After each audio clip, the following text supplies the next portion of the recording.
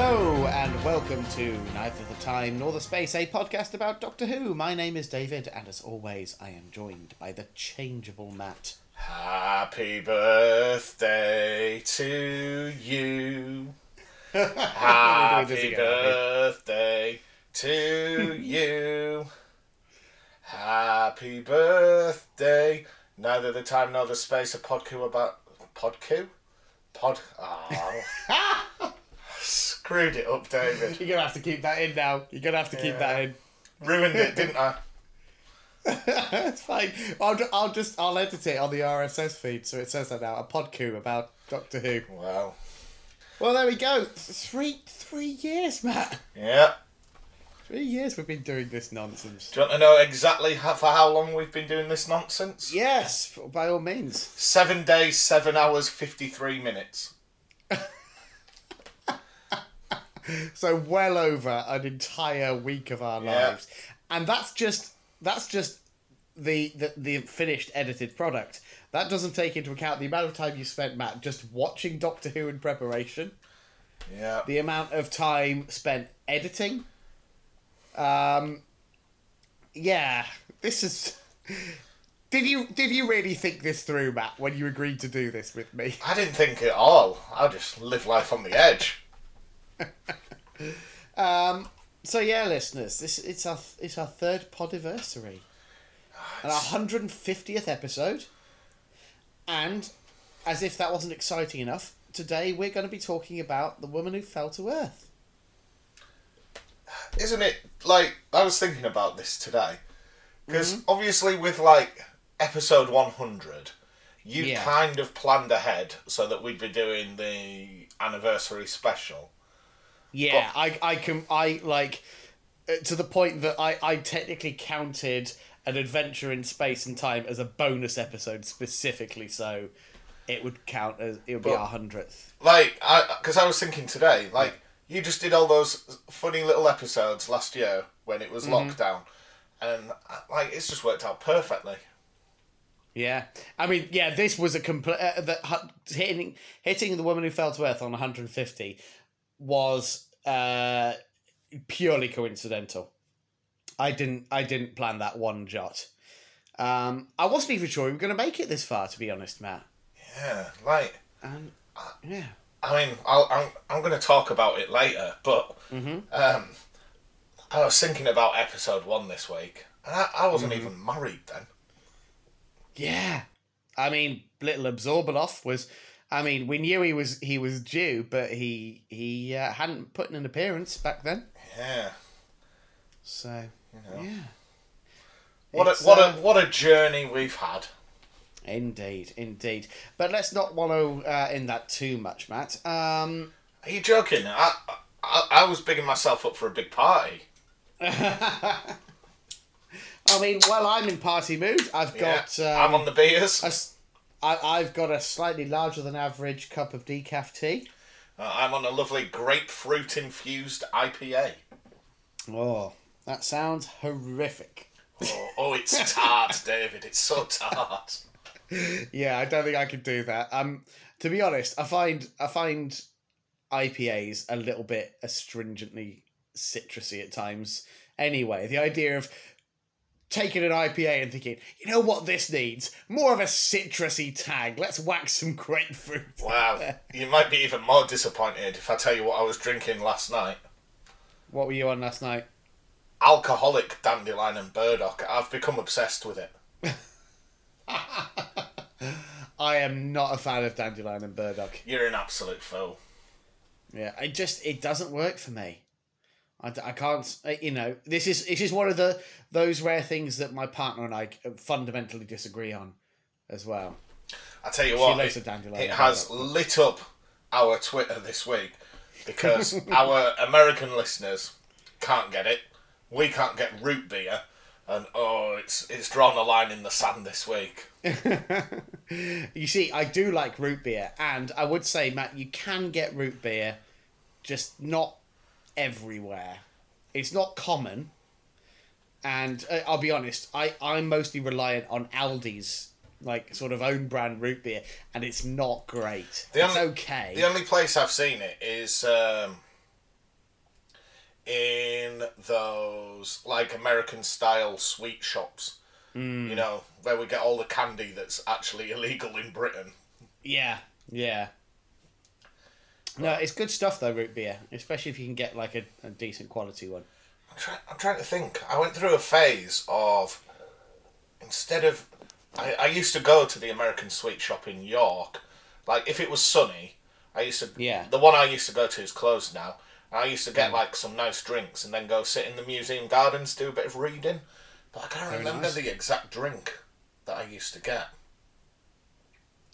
I know I used to sometimes get an Arnold Palmer iced tea. But I can't remember. It'll come to me. Mainly grape soda. That never took off in Britain until just recently. It's vile though, that's why. Do you actually have functioning taste buds? Yes. I just don't like grape soda. Does that make me a bad person? Yeah. You've upset me. Come on then. Should we get the usual food chat out of the way then? We can do. It's a late recording, so we can do the full run if you want. Yeah, I suppose so. Do you want to kick us off? I can't because my breakfast is my meal of the week. Oh, okay then. Right. Well, I'll run through mine then quickly, shall I? So, started strong today. For reasons I'll go into in more detail later, but my partner decided she was going to have a crack at making hollandaise sauce. So we didn't obviously have any sort of ham to speak of. So she did eggs Benedict but with mushrooms. I forewent to the mushrooms and so just had a poached egg but with hollandaise sauce. And I don't need to tell you, Matt. Surely you're familiar with an eggs Benedict, I presume. Oh, you know I am. I am. So yeah, that was a very, very strong start to the day. What are your thoughts on eggs Benedict versus eggs Royale? Which would you rather have? Is that with salmon? Yeah. I do like an eggs Royale. On the rare occasion I have it. Is it eggs Florentine where it's with spinach? Yeah, possibly. I can't be doing with that sort of nonsense, to be honest. In most cases, frankly, I'll just like I did today. I'll just have the egg and the sauce. Thanks very much. Nice. Did you have it on toast though? You didn't just have wet eggs. Oh no. Had it on toast. Yeah. Good. Yeah. What about your lunch? Lunch was just a sandwich. To be honest, it was an okay sandwich. Bit of cheese and piccalilli in there. It's pretty good. And then dinner, we made a sort of ersatz vegetarian cottage pie. Ooh, very nice. Right. So yeah. I'm going to go in reverse order because, like I said, my breakfast, my meal of the week. So yeah, go for it. For our evening meal, I've just had a lovely bit of pork belly, stuffing and veg. A little bit of mash. Yep. For lunch, I had a cheese and red onion sandwich. With very nice. Dashings of mayonnaise. But I'm going to send you a picture of my meal of the week. Okay. Because I think if I describe it, it doesn't do it justice. Let's have a butcher's. Wow. Okay.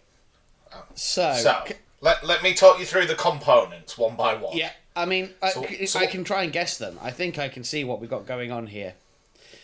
Okay. So, and you can correct me if I'm wrong at the end of this, but to me, it looks like, Matt, for breakfast, you had a slice of black pudding, maybe? Yeah, Doreen's black pudding. A couple of really chunky-looking sausages. Oh, a heap of baked beans. Now, I'm just going to interrupt and say those are homemade baked beans. Homemade baked beans. Well, get you. And the whole, certainly the beans and the sausages are housed within what looks to me very much like a Yorkshire pudding. Correct. Now, beans, black pudding, sausages for breakfast. I get that. That's pretty much de rigueur. for parts of a full English. Yorkshire pudding for breakfast, that's a new one to me. Now, it's a new one to me. I hope you'll notice that like marble tabletop is not in my home. My wife and I. Yeah. There's a lovely new little cafe opened in the little town where we live, and we've been desperate to try it. And when we got in this morning, like I say, we got in for brunch. Yeah. And I was like, oh, I'm just going to have the breakfast. Mm-hmm. And as I said it, the waitress said, oh, so one Yorkshire pudding breakfast. And I was like, excuse me. But do you know what? It works. Yeah? Yeah. You know, like when you've had your breakfast and you always put the toast on the bottom, don't you? You pile everything on your toast. And then you have that beautiful breakfast sponge that soaks up a little bit of everything. You mop your plate up with it. Yeah, just... And I tell you what, those homemade baked beans, I don't think I'll be drinking Heinz for Christmas this year. Yeah, I mean, I'll be honest, it looks good. It looks good. I can't deny it. And whilst I would never have thought to put Yorkshire pudding on a breakfast plate, it is a hop and a skip away from a pancake. So... Well, that's it. One of the other options was you could have a Yorkshire pudding with, like, bacon and maple syrup, which, if I was having pancakes, would be my, like, go-to. But you could get them with, like, a nice blueberry compote or something like that. Yeah. So, an unconventional breakfast, but it worked. Yeah. I can certainly see why it went straight in as your meal of the week. So I haven't told you about my meal of the week, have I, Matt? Not yet. So there's a little bit of a preamble to my meal of the week because it's very much contextual. Cast your mind back to Thursday. Do you remember how horrifically humid it was on Thursday? Yeah. It was... David, I've been back at work this week. I think I've lost about half a stone. Well, the office where I work, it's in quite a ramshackle old building that was not designed to be, used as offices, but was converted many, many moons ago. I'm pretty sure they've removed all the asbestos from the building before I started working there, but you never know. And it has these like enormous windows that are west facing. So in the afternoons, that office just turns into a greenhouse. So, I was sat there absolutely just broiling. Fortunately, there was nobody else present. It was just me in that building. Otherwise, I would feel very sorry for anyone else who might have been there. And on top of that, it was my last day in that job, my last day in the NHS. Now, did you follow my advice of walking backwards out the room, flipping everyone off with your middle finger? Well, I would have been doing that to an empty room, so it would have felt fairly redundant. I just sent some nice emails, to be honest, Matt.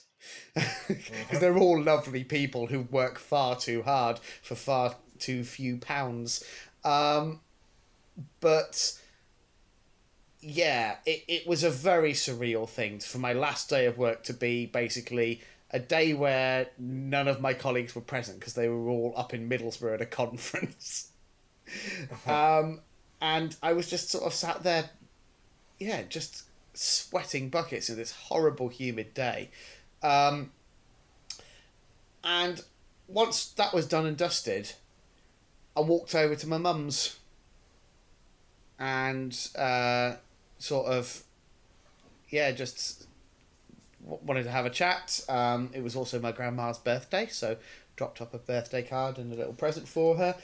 Happy birthday, Grandma. Yeah. I know she listens. Yeah. Oh, she's an avid listener. She's been here since day one. Changed out of my horrible sweaty work clothes, helped myself to a glass of chilled water from my mum's fridge. If your meal of the week is a glass of cold water, that is the least inspiring meal of the week I think we've ever had. I'm afraid it is, Matt. That's it. a glass of water. Like I say, it's all about the context. That water was a taste of pure cold freedom. So I've put forward my fucking... Oh, well, I shouldn't swear. I'll edit that out. my mad scientist of a breakfast. Yeah. This Frankenstein's monster of a meal. Mm-hmm. And you're coming back at me with a tepid glass of water. It wasn't tepid, it was properly chilled. Oh, my word. My mum's got one of those water filter jugs. Oh, she's got a Brita. I don't know whether it's a brand name Brita, but it's certainly of that ilk. Oh. So it was a very nice glass of water. Now, very refreshing. May I just go off on a tangent? Because, yes, as well as my meal of the week, can I give an honourable mention? Go on then. Because, David, I just want to take a moment to talk to you about Nopper's Nut Bars. Oh, yes. I wondered whether we're going to follow up on this. Yeah, because this is... You know when you listen to a podcast and then halfway through, the tone of their voice changes because they've put in an advert and pretended they haven't. Yes. So, I think we should do that, David. Great. Yeah. You're all in, are you now? Have you tried them? Yeah, so I was actually watching Doctor Who the other day, and I think I was re-watching Rose, Season 1, Episode 1, and I thought, David, wouldn't that be a great time for a Nopper's Nut Bar? Nopper, the nuttiest of nut bars. So we'll just start doing bedded ads and no one will notice. I'll never know. I mean, it'd be great if we actually got paid to do them, but, you know. Yeah. Fake it till you make it. That's what they say, isn't it, Matt? Yeah, I can't complain, David, because I'm just laid here on my Casper mattress. Just, you know, totally relaxing. Mm-hmm. Are we the only podcast that doesn't advertise Casper mattresses? I think we must be at this point. I mean, I'm just waiting for that email. Yeah. But in all honesty, Matt, did you try one? And what did you David, I can confirm I've gone nuts for Nopper's Nuts. These are just some of the slogans I've got sketched down here. Yeah. Okay. I'm not going to get a straight answer. We might as well move on. David, I have squirreled away my Nopper's Nut Bars. Anyway, I can confirm, in all seriousness, David, I have had a Nopper's Nut Bar, and I'm going to throw the ball back to you because I had a nuttier nut bar this week. And nuttier than a Noppers. Nuttier than a Noppers. Is it that Reese's bar you can get that's got peanut butter and whole peanuts in it? Well, I think you're talking about a Reese's Nutrageous. That's the one, yeah. That's a pretty nutty chocolate bar. Because I've started working at my new school this week, and it's at the other end of town. Yeah. I can't just go to the big Tesco's. I've had to go to a little co-op at the garage. Oh, slumming it in the little co-op. David, it's absolutely abhorrent in that co-op. I went over the road first thing on the morning and thought, I'll get myself like a pastry or something. Mm-hmm. And, but no. So there is a Nutrageous bar, but then I had this other alternate Reese's bar. Oh, right. And I can't recall its name, but, it was nutty. Mm-hmm. Nuttier than a nut bar. Yeah, but because we're contractually obliged by Nopper's Nuts, I'm going to say Nopper's Nuts, the nuttiest nuts around. Yeah. They're good. They are. They're a maelstrom of textures. Yeah. I'll say that much. It's a busy confection for sure. Yeah. But I do enjoy them. Anyway, let's move on, Matt. Tell me, what have you been watching this week? What's your TV highlight? My TV highlight, it's a show that's been on for a few weeks now. Mm-hmm. Season 3 just started. Yeah. I'm going to put forward Mortimer and Whitehouse Go Fishing. Oh, right, yeah. I've not watched any of it. So, which I mean, I'm a big fan of both of those guys, but I hate fishing. So that's been the sort of tension. Yeah, there. like I'm not a big, fishing fan, but it's just the most relaxing thing on TV.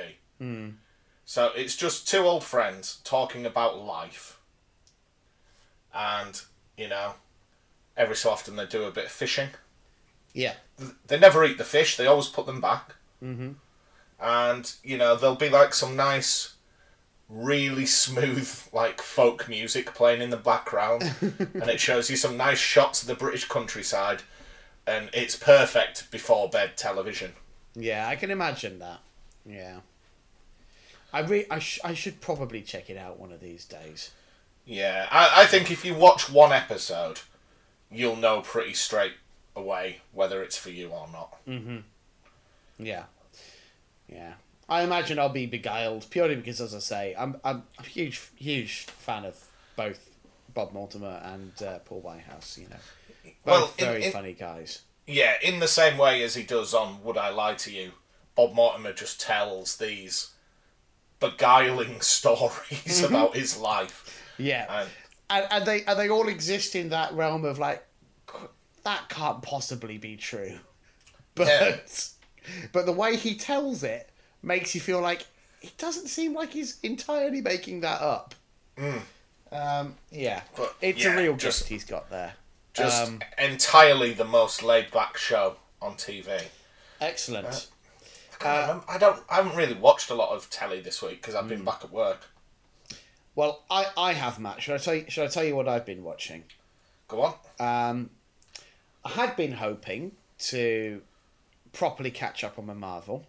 I've been wanting to, do Loki, catch up on What If, and I guess I don't think Black Widow's quite dropped yet. But anyway, that was kind of vaguely what I was sort of planning on. But then my partner got addicted to this current series of Celebrity MasterChef. Uh-huh. So this week, Matt, I have watched nothing but Celebrity MasterChef. Oh wow! So back to back. Yeah, and that is entirely the reason why my partner decided she was gonna just bang out a hollandaise this morning. Oh wow! She's got the inspiration. Yeah. It happens to both of us, to be fair. We both start to get slightly more ambitious with our cooking when we end up getting sucked into a series of MasterChef. We don't do every single one, but every so often we'll just get sort of like caught up in one. And once you start watching it, you have to kind of see it through. I'm excited because it's nearly time for Bake Off to come back as well. And that's just that period of the year where every Friday I'll turn up at work with a random cake that I've tried baking. Confession time, Matt. I have never seen probably more than 2 consecutive minutes of Bake Off. Do you ever feel you've wasted your life, David? No, because I've watched a lot of Doctor Who. I know, but, I just don't see what all the fuss is about. I mean, it's just cakes. It's just lovely, wholesome TV. I could watch that with me nan. I could watch that with my niece. The whole family get together and just watch, baking. Yeah, but why do that when you could watch a show about a space wizard with a magic box? Oh, yeah. I'll tell you what, next time my family come round, I'll stick Brain of Morbius on again. Yeah! Classic family TV. That's a way to get written out my dad's will. Anyway,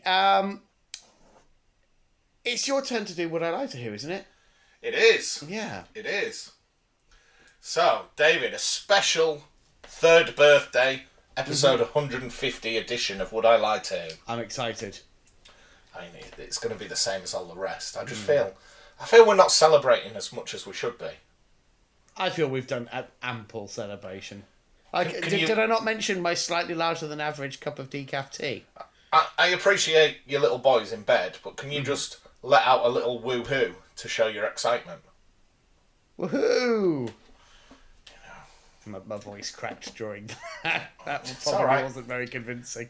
It's all right. There's a point in every young man's life when, they start to grow hair in places they didn't have hair before, David. Right. This week, David, as mentioned, I have returned to work. Congratulations. I've hated every single minute of it. It's been nothing but a chore. Mm-hmm. However, the one thing I've enjoyed at work this week was I managed to entirely derail one of my department's meetings by entering the room a couple of minutes late, singing under my breath to myself, and eventually the whole department joined in. So I ended up leading my department in chorus. Okay. I'm going to give you 3 songs, David. I want you to see if you can choose the correct one. I'm ready for this. Song number 1. Oh What a Night by Frankie Valli. Mm-hmm. Are you familiar with that song, David? The title sounds familiar, but I don't recognise the name of the artist. Oh, what a night. Oh, yeah. Late December, back in six. That one. Yeah. Okay. Yeah. 80s, isn't it? Possibly earlier. Maybe, yeah. It's been covered and re-released a number of times. Song 2. The Only Fools and Horses theme song. Mm-hmm. Yep. Okay. Or option number 3. The theme tune to the children's animated show. Hopefully you've seen this, David. Arthur. Oh, I've seen it, yeah. Okay. Okay. And everyone's joining in. Yeah, I walked in, kind of, rustling my papers, put my book down on the desk, and under my breath I was kind of going, do. And, then one person joined in, and eventually, as a department, we had a little sing-song. Okay. Right. I am immediately eliminating option 3. I don't think it's Arthur, because children's TV, it's such a generational thing. You know the theme tunes of the TV you grew up with, and that your children grow up with, if you've got children. And, I imagine your department has a reasonable span of generations. Most school departments do. You've got your old guard that have been there for donkey's years, and you've got your fresh-faced newcomers who only passed their PGCE a couple of years ago and what have you. And the idea of all of them getting on board with singing the theme tune to Arthur, I can't see it. So do you not think Arthur's like a multi-generation show, though? It's it ran for a goodly while, and it's that sort of polite, inoffensive show. Yeah, but I'm not saying it's certainly, it's one of those ones that had an impact and ran for a while, but I don't think absolutely everyone in your department would be familiar enough to join in. So that's why I'm eliminating that one.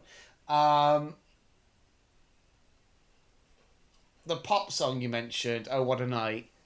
Yeah. The fact that even I can sort of recognise it and could probably have started singing along to it. It's one of those. If you're a DJ, you play that gets people on the dance floor. Yeah, that's the thing. It's like it's one of those ones that you can't go through life without having. You hear those opening tones. Do yeah. do do do do do do. Yeah. That's people on the dance floor, mate. But I think I'm going to go with Only Fools and Horses. You think? To be clear, it's the opening theme, Only Fools and Horses, not the closing theme, Hooky Street. Yeah, no, I assumed it was the opening theme. Yeah. But, because that is a proper... pony in me pocket. I fetch the suitcase from the van. That's the one we're talking about. Mm-hmm. Yeah, I think it's that one. That's what I'm going with. You're going with final answer, Only Fools and Horses. Final answer, Only Fools and Horses. Well, David, every day when you're walking down the street, everybody that you meet has an original point of view. And I say, hey, what a wonderful kind of day, where you can learn to work and play and get along with each other. Kicking myself, Matt. You gotta listen to your heart, listen to the beat, listen to the rhythm of the street. Open up your eyes, open up your ears, get together and make things better by working together. All right. It's a simple message, and it comes from the heart. Believe in yourself, that's the place to start. And I say, hey, what a wonderful kind of day, when you can learn to work and play. And David? Yes? We learn to get along with each other.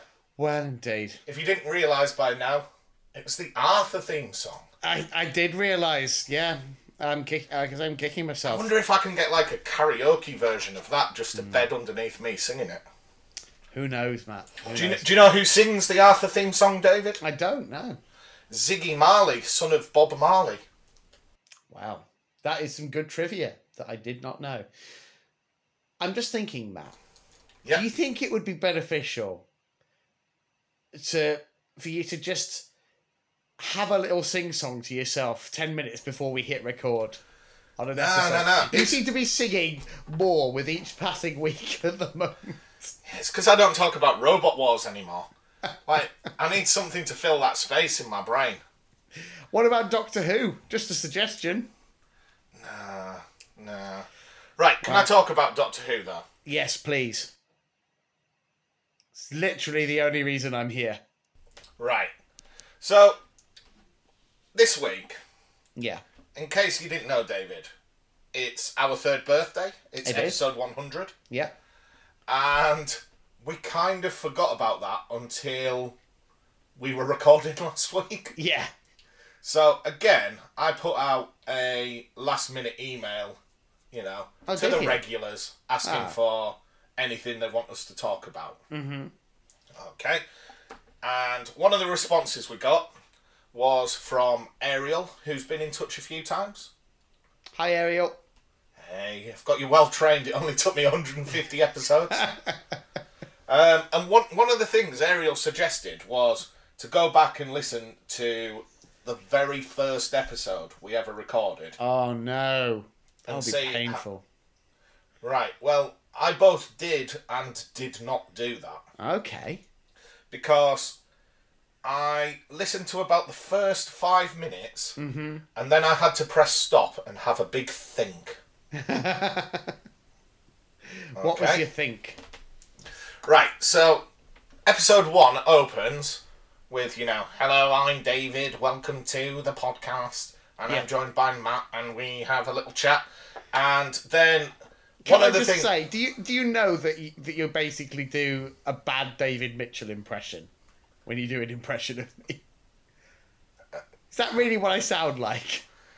No, it's just it's just my voice that I sometimes do when I'm pretending to be other people. It's not just an impression of you. Oh, okay. Like, if I'm telling my wife a story, I'm like, yeah, I went to my mum's house, and she was like, where have you been? You never come round here anymore. Yeah, very convincing. Yeah, okay. And one of the first things you say is, oh, Matt, I'll do a different voice if you're worried you've got a complex. One of the first things you said was, oh, Matt, you don't talk about Doctor Who. You've not been watching Doctor Who, have you? And one of the first things I ever say on our podcast is that I have no relationship with Doctor Who. Mm-hmm. So going back to when you asked me a couple of episodes if I was a fan of Doctor Who, that's going to be my answer from now on. Doctor Who is a show I have a relationship with. In Facebook terms, the status is, it's complicated. Yeah, I had to have a big long think, because I was like, do I have a relationship with that show now? And I think I do. I think you can't podcast for 150 episodes about any topic and claim to have no relationship with that topic. Yeah. But at the same time, this is going to really skew your view of me, David. Mm-hmm. today I sat down. I had a couple of free hours before we recorded. My wife was out riding her horse. Yes. I've got Netflix. I've got Disney Plus. I've got Amazon Prime. I could have watched anything on, any of those channels. I could have just watched normal terrestrial TV. Do you want to know what I watched? Go on. I watched a 30-minute YouTube video explaining the difference between brittle and ductile failure in concrete. And to be clear, this wasn't for work. No, I just thought, well, it's something I don't really know about. Every day's a school day. So I watched a 30-minute video where someone was explaining how you've got to put metal rebars in your concrete. Otherwise, concrete is strong under compression, David, but it is weak in tension. Well then, yeah. So yeah, sure. Could have watched Doctor Who. Chose not to. Watch that instead. Yeah.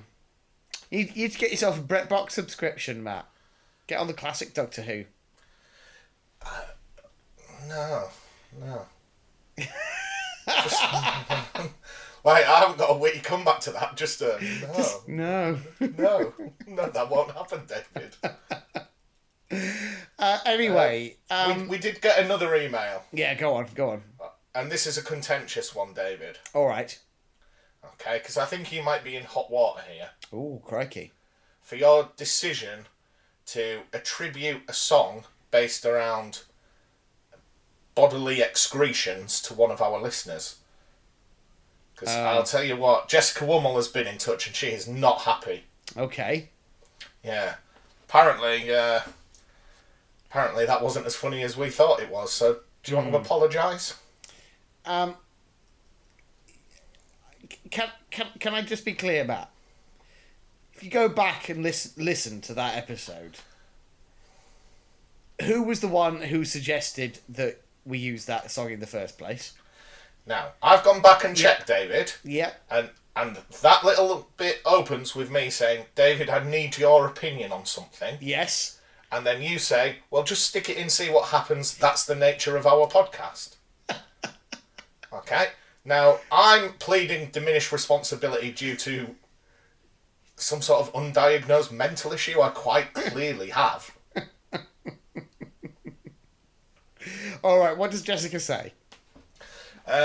Well, she was pretty angry, so then I sent a reply pretending I was you. Yeah. Saying it was all your fault. And then she just shouted at me again, but this time about identity theft. Yeah, so maybe just caught her at a bad moment. Yeah, possibly. Well, anyway. But she did send a nice long email I'm going to read about when we get to the Chibnall era. Well, shall we do that right now? I feel like we prevaricated enough, and I'm going to be honest, Matt, I am desperate to know what you made of the woman who fell to earth. Right. What do you want to do first? Big long email or tweets? Let's have some tweets.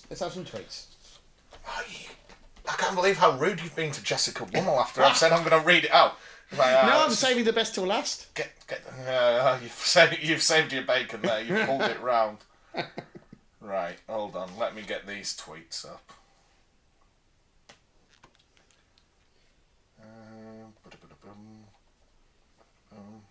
It's also a year since we recorded episode 100, David. I guess it is. Yeah. So this is the best day ever. Do you know what I'm doing tomorrow, David? Tomorrow is going to be the best day ever. What are you doing tomorrow? I'm going to Nottingham. Oh, congratulations. Yeah. Is that it? Well, no, I'm going to Warhammer World. So I will miss D&D with you tomorrow. I'm going to Games Workshop HQ. I'm going on a quest, basically, to buy the rarest Warhammer model I can find. Fair enough. Watched Ant-Man in Nottingham. Say again? I watched Ant-Man in Nottingham. Did you? Yeah, it was. It's one of the most spontaneous things I've ever done. But basically, I was struggling at the time. I'm trying to think. When did it come out? I think it might have been before I knew you. And basically, I didn't have anyone to go and see Ant-Man with. My partner wasn't interested. I think I'd fairly recently moved up to North Yorkshire and hadn't really sort of... I would have known you for 2 years. So maybe not well enough to have suggested it. But Yeah, anyway... we'd only hung out every other weekend for 2 years. Exactly. But not well enough. Yeah. Anyway, I was talking to a friend of mine from uni who was massively into the MCU and who I hadn't hung out with for ages because, you know, she lived in London and I lived in North Yorkshire. And I basically said to her, hey, do you want to just sort of like meet roughly in the middle? It will cost us a lot of money in train fares and it will be a very long day just to go and see one film, but we could technically do it. And so that's what we did. The next day we both got on trains. She got on a train from London, I got on a train from North Yorkshire, and we met in Nottingham to watch Ant-Man in the cinema. Now, Ant-Man 2, David, came out in 2018. You didn't ask me to go watch that with you either. No, I didn't. Just went on my own, to be honest. Okay. Never mind. I'm not going to get awkward because it's our big birthday special. Yeah, but you can edit that story out if you like. It makes me seem like a bad friend. You know, it's fine. I'm just a very awkward man, Matt. Well, I'll tell you what will redeem yourselves in the eyes of both me and the listener. Okie doke. That'd be if you said hello to Amy. Hello, Amy. And Amy says, it wasn't too bad of a start in terms of The Woman Who Fell to Earth. Yeah. I would probably place it third for Doctor introduction episodes, and that Grace was awesome. Yeah. Okay. I think Grace praise is going to be a common theme in these, if I was to predict anything. Now, the next message, David, comes from Jake from the Married to Who podcast. Do you want to say hello? Hello, Jake, and the Married to Who podcast crew. I need to catch up. I'm still... I've kind of not caught up on their 12th Doctor era stuff. Now that we're done and dusted, I need to polish those ones off. Yeah, they're totally finished. Yeah, I know, it's mad, isn't it? But they did put something out saying they have a plan, and they're up to something. That's ominous, isn't it? Yeah. They might come to your house and burn all your podcast recording equipment. I wouldn't like that. No. Jake says... just to re-emphasise, they are our friends, not our mortal enemies. Yes, indeed. Yeah. Everyone knows our mortal enemies are those jerks at Radio Free Skaro. Right. Jake says, this is my favourite episode of Series 11. It looks great and made me want to visit Sheffield. Guess what, David? On my way to Nottingham tomorrow, I'm stopping in Sheffield to pick up Dr. Tim Riley. Oh, very nice. Yeah. He says, I've never had a problem immediately accepting a new actor as the Doctor, and Jodie is no different. Okay, we then have a message from the Doctor Who show. Say hello, David. Hello. I've actually been really enjoying their feed recently. I wasn't aware of them until they started tweeting at us, and they've got some good, interesting, different like features and little shows within shows, if you like, on their feed. So it's worth checking out. Can I ask you a question? Yes. What the hell do you think you're doing? I'm just... Bloody Married to Who have been supporting us for years, and you're like, I fell off with them and not really listened. Get to the next one, you're like, oh, it's amazing, right? I don't know. That's not what I'm saying. You're twisting my words, Matt. Right. I just want to say that I love all the podcasts. Yes. Except you, Radio Free Skaro, you pack of jerks. Right. The Doctor Who show says, strange sort of story. Dud villain kills off the most interesting support actor. People behave in very unnatural ways. Introduces stuff that's irrelevant and or will never be a thing again. Ends with a good cliffhanger though, albeit one that has nothing to do with the episode. In short, it's kind of extraordinary that Chris Chibnall could be dreaming of writing Doctor Who for real all his life. He finally gets his moment. He gets to cast his own Doctor. He steps up to the keyboard and makes this. It's pretty underwhelming stuff. So that's our first mostly negative. I'm just going to say, Matt, expect over the course of the Chibnall era a much more diverse range of opinion on most episodes, I think. I'll just put it that way. Right. What I'm going to do, David, is because we've got a couple of long tweets to go through, is I'm going to read one, then read the short ones, then read the other long one. Okay. Who do you want first? James Courtney or BT Flibbity Giggard? Let's go with BT Flibbity Giggard. Why not? Okay. So, the curator, BT Flibbity Giggard, says, pretty much instantly, Chibnall establishes a completely different tone in production for Doctor Who. If the RTD era was a sci-fi soap opera and the Moffat era was a low-budget blockbuster, the Chibnall era is definitely trying to be modern prestige TV in the vein of Netflix or HBO. I'm still not sure if I like it. Yes, it's pretty polished, but it feels a bit more generic. That being said, re-watching this episode let me look past that and appreciate the story a bit more. Chibnall is obviously taking his cues from the Christmas Invasion.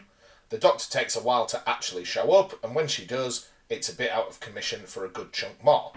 This allows Chibnall to establish the other characters with mixed results.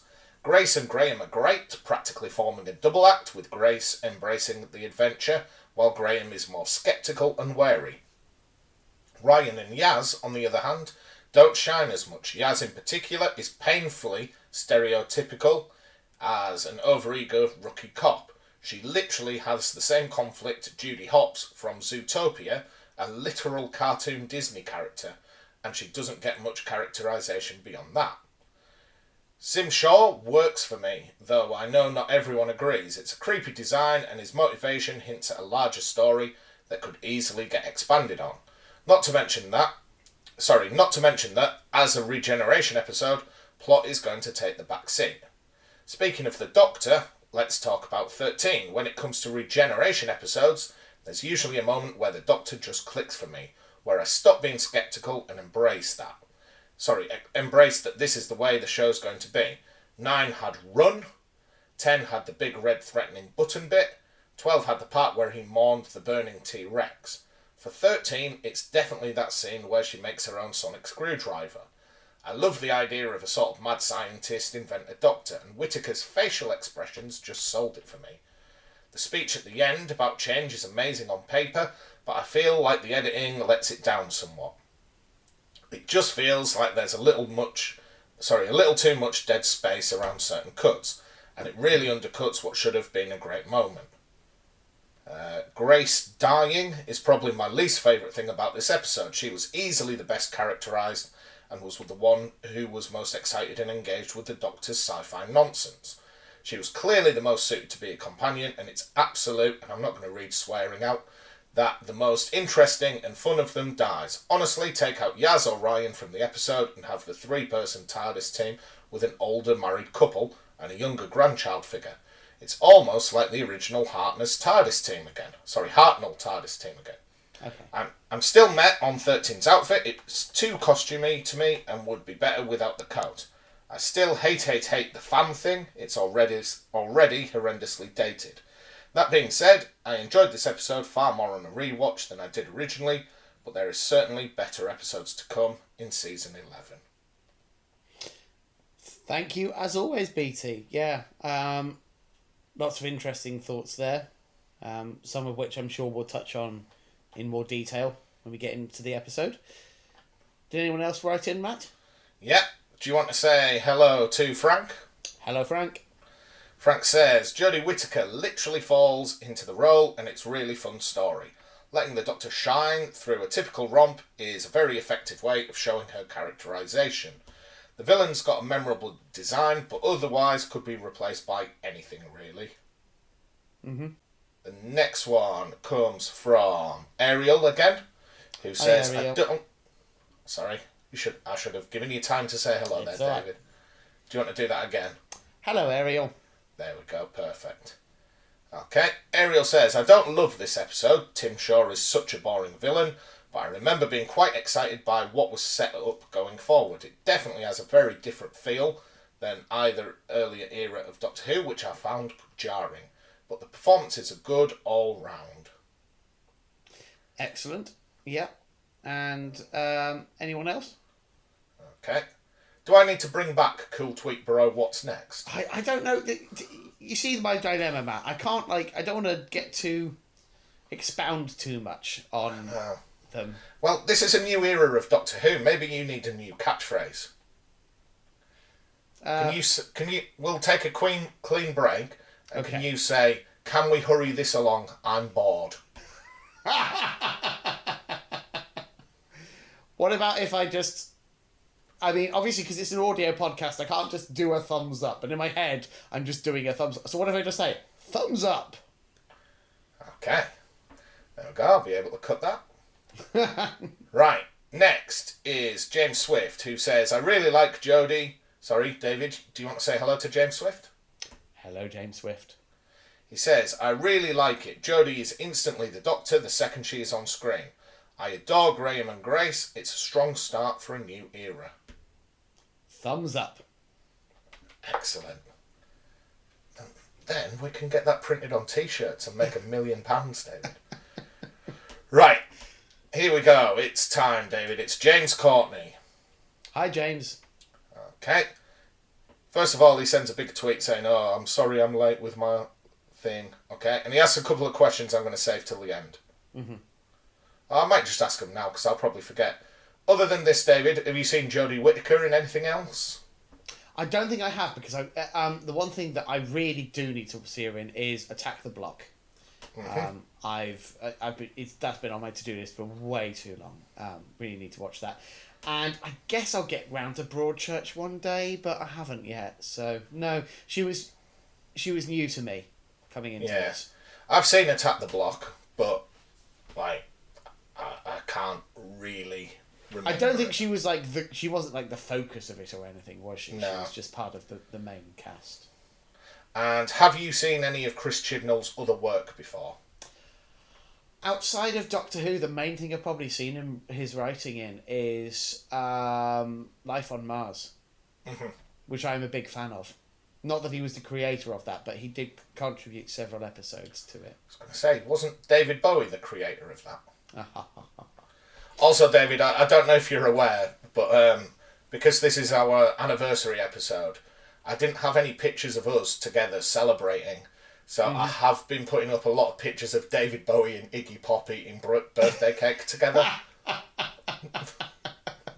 Fair enough. I just thought, who represents us? And you are very much the David Bowie to my Iggy Pop, I feel. I will definitely take that.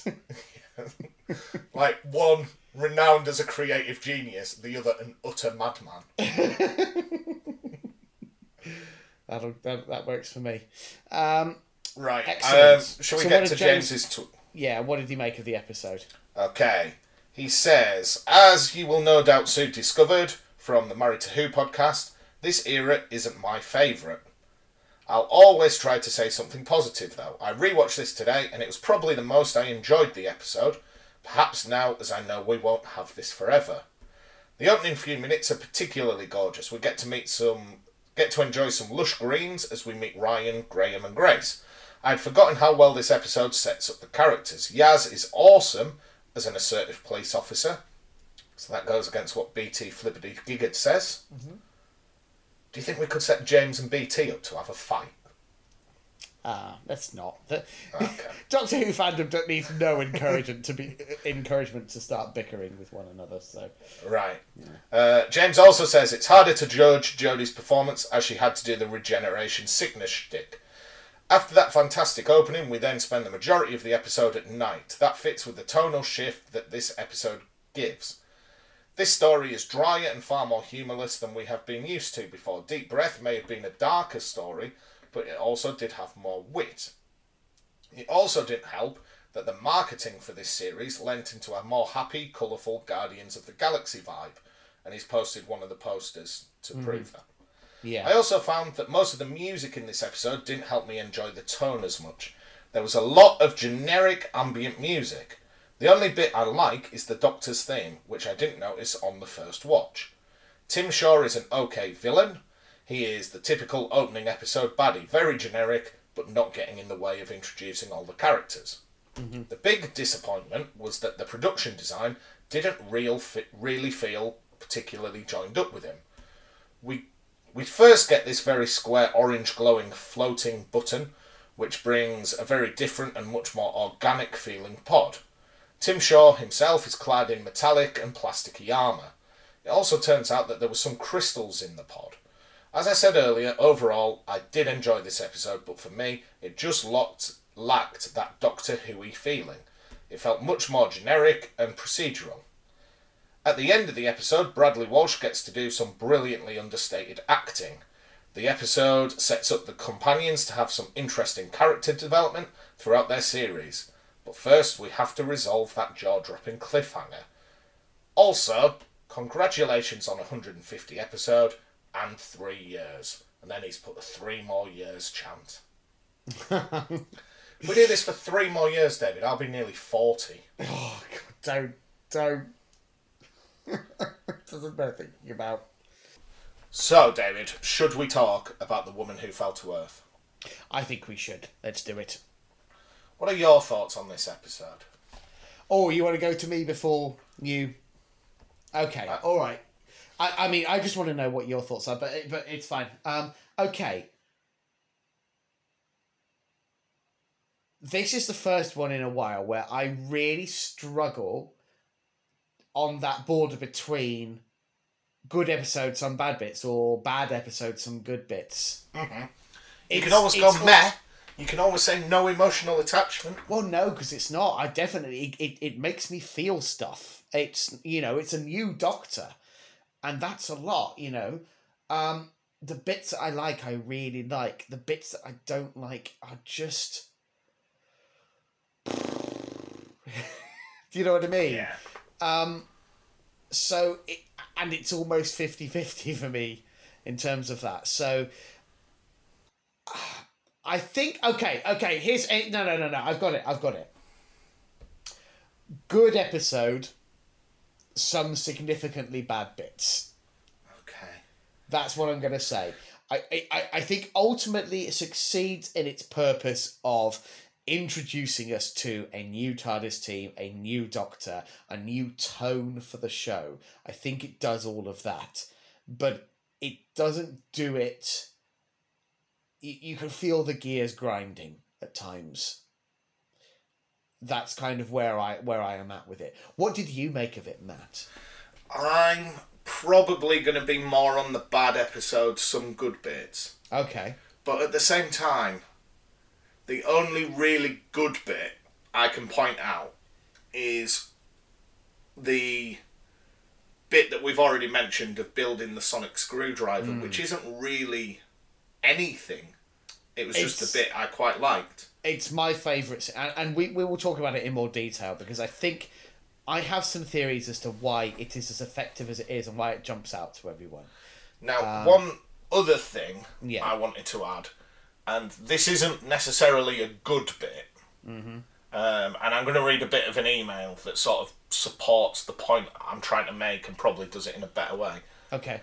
I'm so glad that we didn't get a weird bit where it was like, oh, I'm a lady now. Oh, God. Yes. Yeah.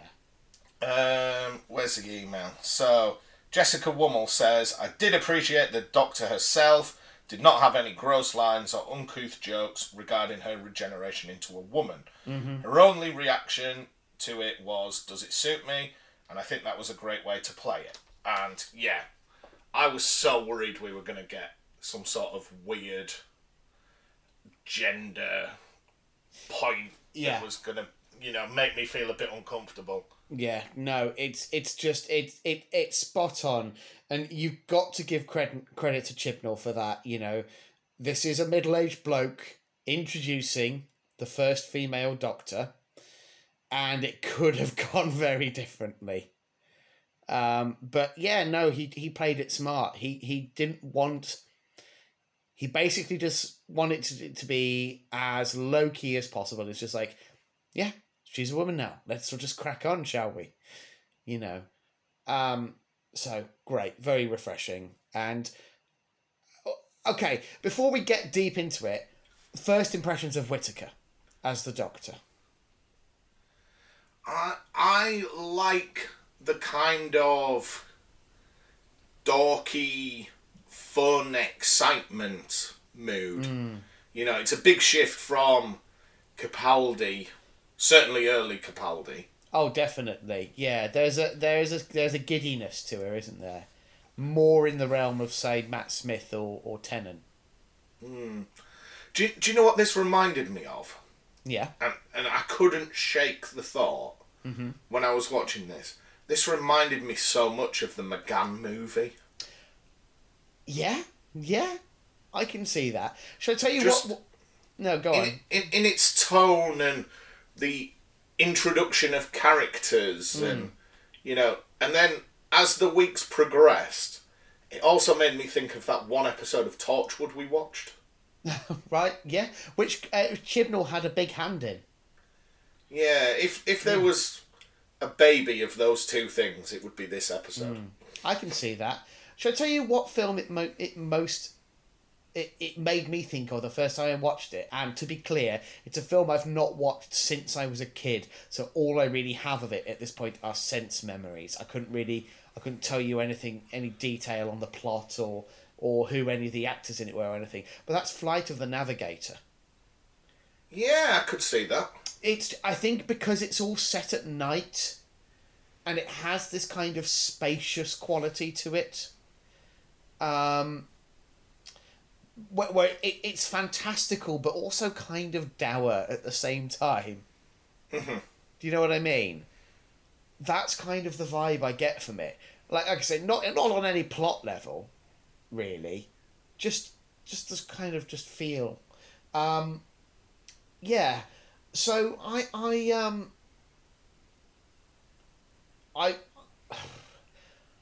wish I liked this just a little bit more than I do. Yeah, that's it. Rather than it being a bad episode, I see it more as a missed opportunity. Yeah. But anyway, there is still a lot to discuss, so let's do it. Let's crack on and talk about the episode in depth. Right, so this is The Woman Who Fell to Earth, written by Chris Chibnall, directed by Jamie Childs. Episode 1 of Season 11, from the 7th of October 2018. Yeah. So it is the first episode we are reviewing that came out after we'd started our pod. Yes, indeed. So strange. Some sort of weird bootstrap paradox going to happen now.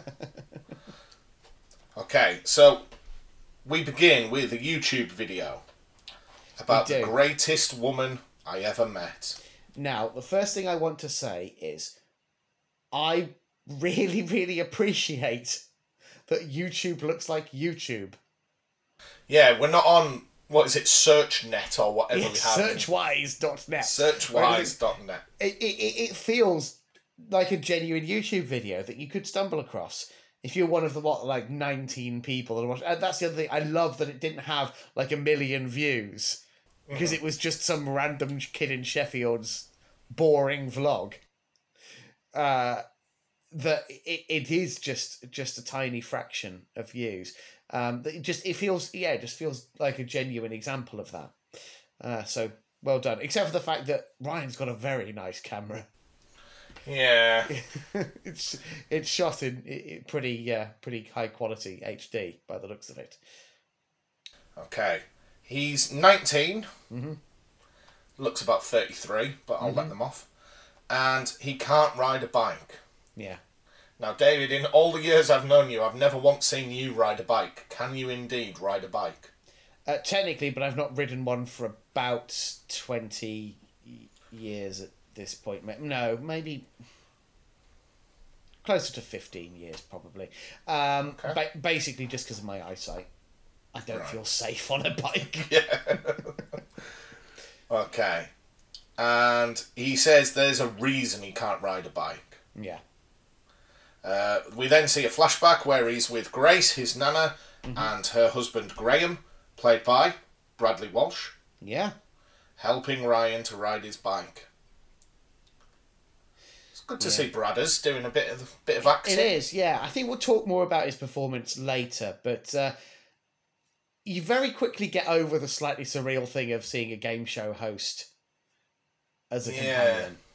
Like, he fits in very nicely, and I think you can tell that because he is someone that Chris Chibnall has written for before. Okay. Because Chris Chibnall was showrunner on Law and Order UK. Right. Okay, that makes sense. Yeah. Because for me, Bradley Walsh is kind of known for everything except acting. You know, like he had a #1 album at Christmas. You know, he hosts light entertainment shows and he's just like your classic song and dance man kind of British entertainer. But no, he is actually a genuine actor, and you know, he has done screen acting. I probably prior to this, Law and Order UK was his biggest gig as an acting role. Yeah. But yeah, no, he's. To be fair, it's not like, I wouldn't say the character of Graham is a stretch for him.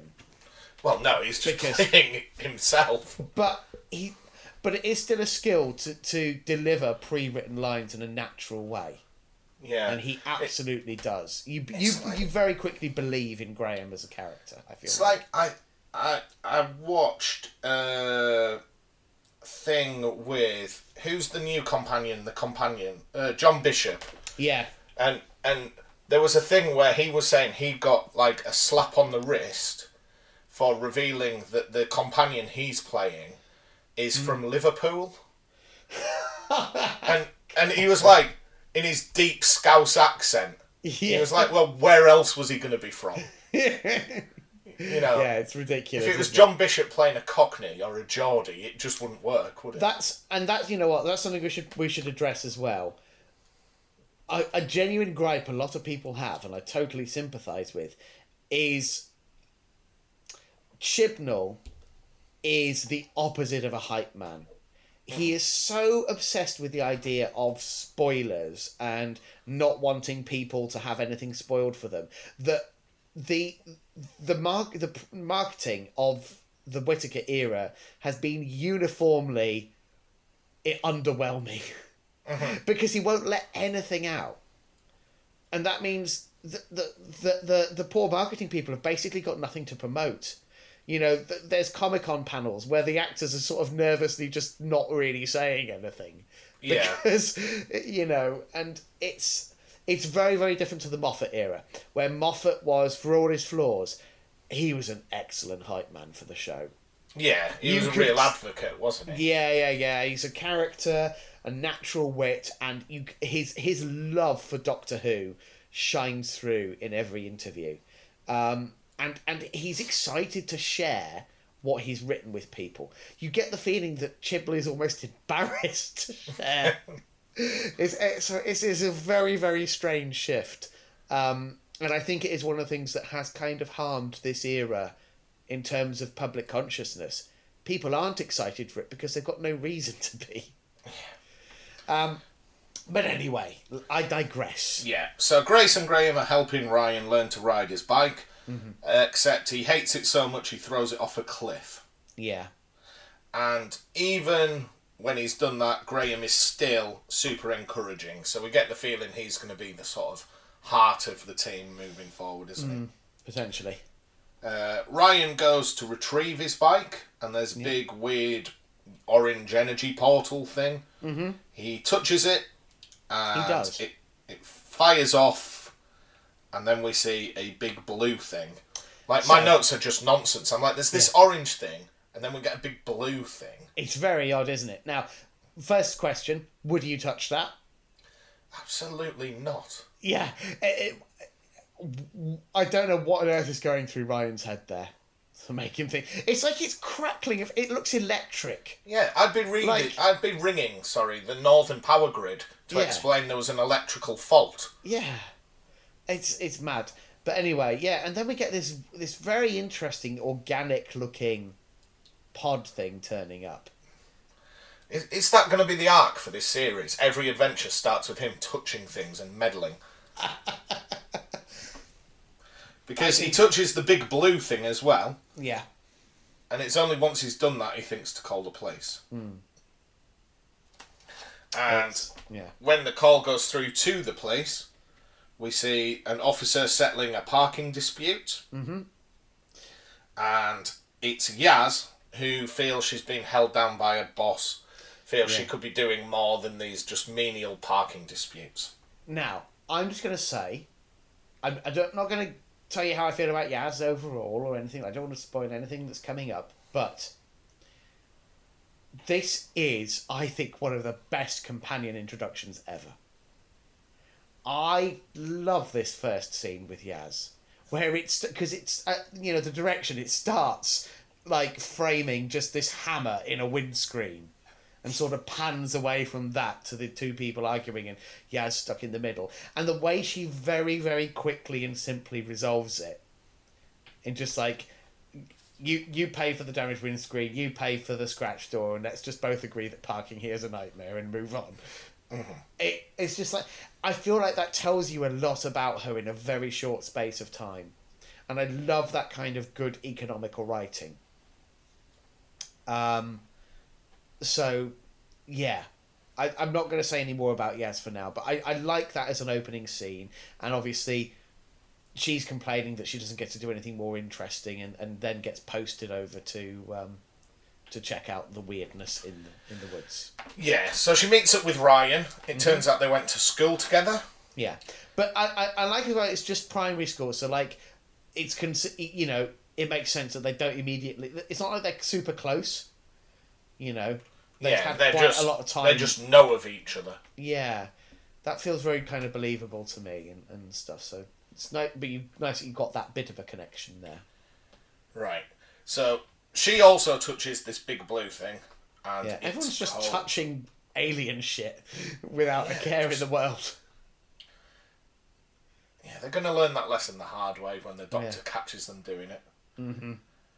So Graham is now on his way home with Ryan's Nana Grace. Mm-hmm. Their train crashes, and Grace is immediately shown to be quite bold, quite brave, as she investigates. Yeah. They're locked in their carriage, and there's a big bright flash of light that seemingly is approaching them. Mm-hmm. Okay. She tries to ring Ryan, but the cell reception breaks up. Mm-hmm.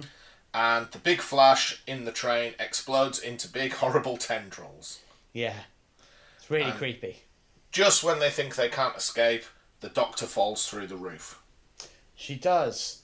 And you just get... Did you catch in the soundtrack for just a couple of bars of the theme in the background? Hmm.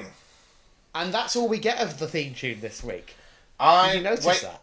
When we get to it in my notes... Yeah. I was just like, I'm 20 minutes in, they're not going to do the theme song, are they? No. Like, I was just waiting, thinking, this is the longest cold open ever. Yeah, no, it was just, we'd got a little tease instead. But I love that it's a good first scene for a Doctor. She smashes through a train, dusts herself off, and it's immediately into action. Yeah. I think,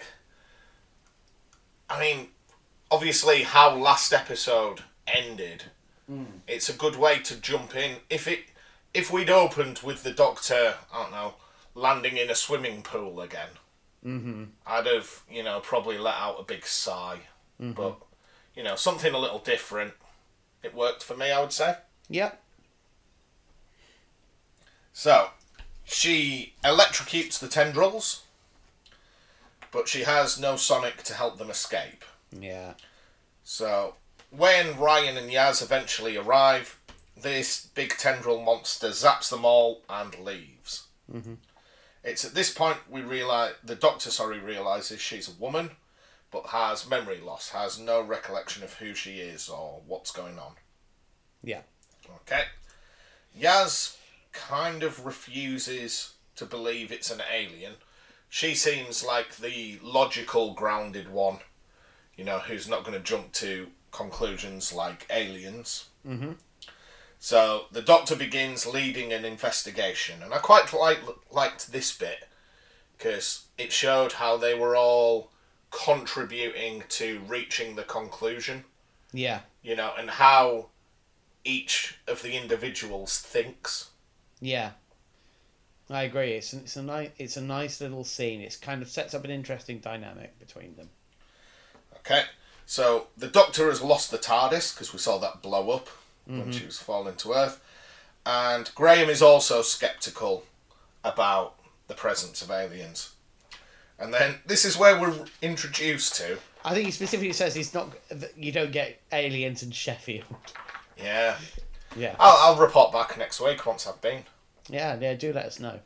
Quite a few of my friends went to uni in Sheffield, so I've been there quite a lot. It's an alright city. Yeah. The only thing is it's just too far away, so just go to Leeds or York instead. You know? Right. So, yeah, we're introduced to the other bloke on the train, who I thought was quite inconsequential. Turns out I was wrong, but we'll get to that. Yeah. I haven't even written his name. I've just put other bloke on train wants to go to work. Yeah. I mean, he's inconsequential, but also the most relatable out of anyone on that train in that moment. Because I'd be the same. I'd just be like, I just don't want to think about. I'm just going. Goodbye. You know, I would not want to be getting. If you witness something harrowing, sci-fi hijinks, and if you witness something harrowing, and your options are either go home and try and get over it, or join my little Scooby gang and we investigate what's going on, I think I'd be siding with him there. Yeah, definitely. Okay, so the Doctor asks if there's anything else weird going on, and they go to look at the blue thing. Turns out Ryan has dyspraxia, so that's the issue with him riding the bike. He has his coordination issues. Yep. And when they arrive, the blue thing has disappeared, and it's this point in my notes I've written, is there a title scene? Yep, answer is no. No, there is not. Is that changed next week? Yeah, it's just because they wanted to do something a bit different for the opener, so they basically just had literally the Doctor crashes through the train. You get the theme tune in the background for a couple of seconds, and then just bang into the action. It was a conscious choice for this episode. Right. So the big blue eggy thing has been taken away in a van to a shady warehouse. And this is why I think it reminded me a bit of Torchwood. Because, you know, like, this sort of back alley gangster isn't very Doctor Who, is it? No, it feels very different, doesn't it? Moffat wouldn't write a scene like this. Yeah, exactly. He wouldn't introduce Rahul, who is absolutely loving the fact he's got his hands on this giant blue onion. Okay? He sets up loads of cameras around it. Okay? And Graham is a bus driver. He says, if you want to know anything, always ask a bus driver. They know anything and everyone. Grace is a nurse, so she says she can ask her friends.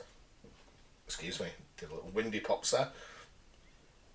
And at this point, as they're putting together a plan, the Doctor faints. Yeah. Okay, so whilst the Doctor's recovering, we see everyone continue the investigation. Ryan talks to his bus driver friends.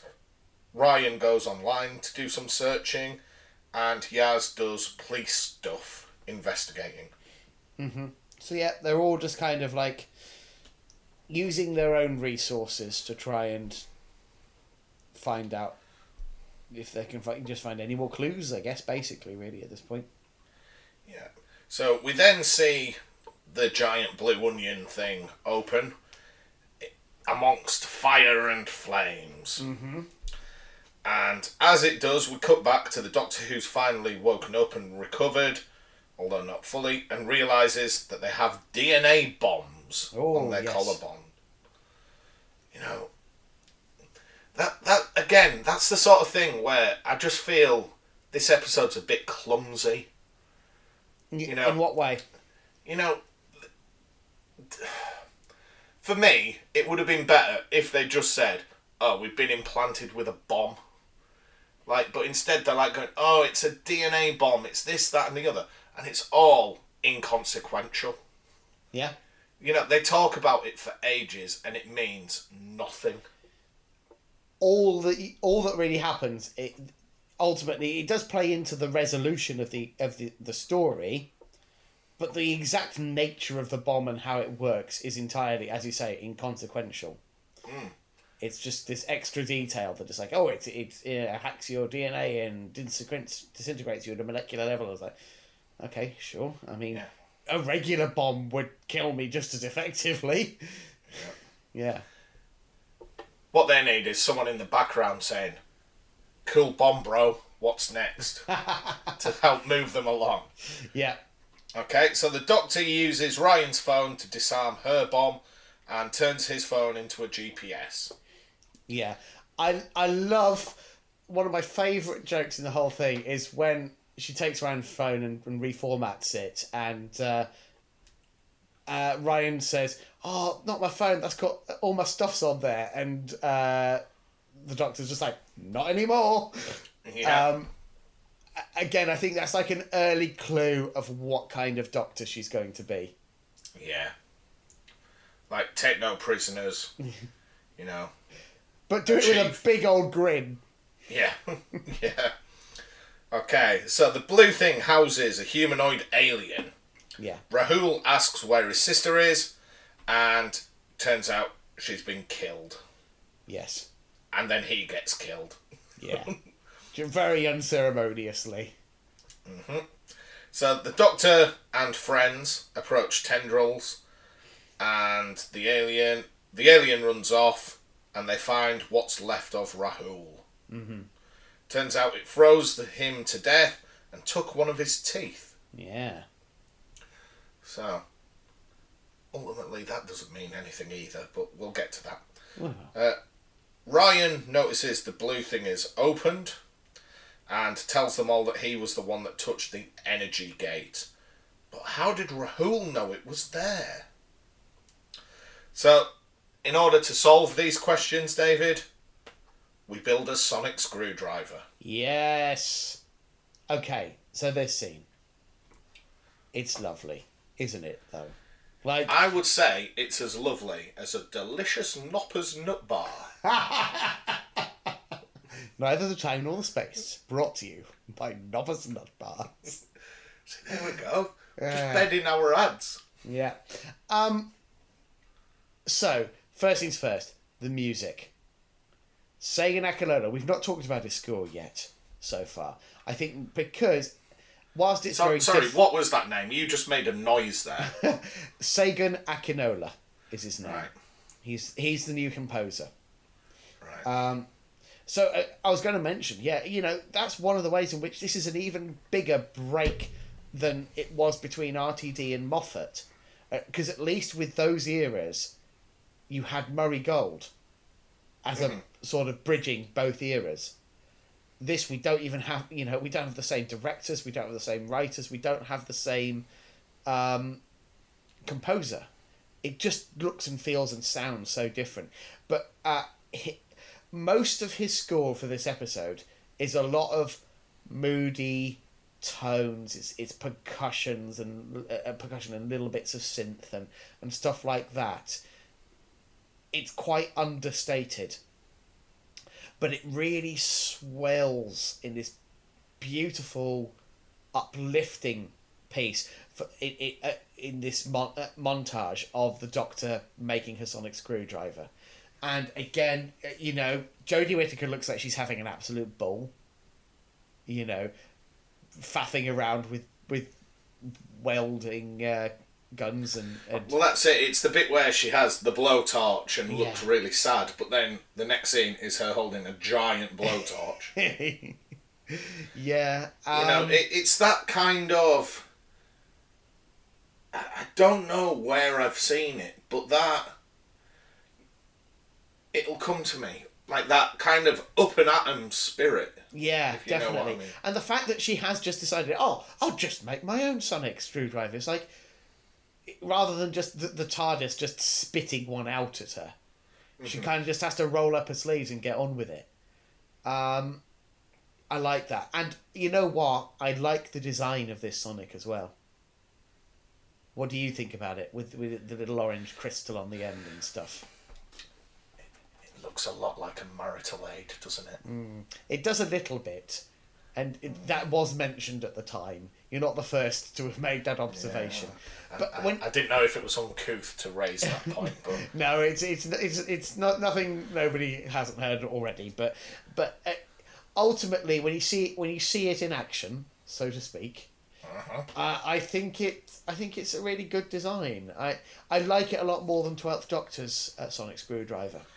I like that it's a bit more ergonomic. Yeah, and it looks a bit more alien as well. The 12th Doctor Sonic Screwdriver really just looks like a toy. So, yeah. It is my favourite scene of this episode by some considerable margin. I just... And, you know, one that I will just, like, pull up on YouTube and watch in isolation sometimes. It's that... I love the way it makes me feel, just seeing the Doctor just rolling up her sleeves, making her own sonic screwdriver, and just paired beautifully with Akinona's score there. But anyway, let's move on to the rest of the episode. Now, my next note says, we are halfway through the episode, we are not getting a title sequence, are we? You would be right. So this is the halfway point. Yes. Okay, so they watched the videos that Rahul had made, and he was studying for this alien coming back. Mm-hmm. The Doctor realises that the blue onion is designed for a return journey as well. Mm-hmm. So she's able to deduce that the two aliens, this humanoid one, and the big tendril monster are at war. Yeah. So the plan is we're going to capture them before they meet one another and fight. Okay. Mm-hmm. Now, someone rings Graham with some info, and David, I've already said this is a new era of the show. Yeah. And I know we've already toyed with the idea of a new catchphrase for you today. Mm-hmm. I think this is the one we're going to go for. Okay. So from now on, when I'm doing the little tweets, and, you know, you need to shuffle me on a bit. Yeah. Can you just shout, "Eat my salad, Halloween"? Okay. I think it is a weirdly divisive moment. I love it. What do you think about drunk kebab man? Yeah, but I wanted the alien to be... If the alien's going to kill him, why didn't the alien go, "No, you eat my kebab, Halloween," and shoot him to bits? It's not his style. He's terribly serious, Tim Shaw. But I like it just because, again, it's like, yeah, if you're going to set an episode of Doctor Who in night in Sheffield, you've got to have a drunk man stumbling around with a kebab. Right, I'm just thinking, because this episode will release on the 18th.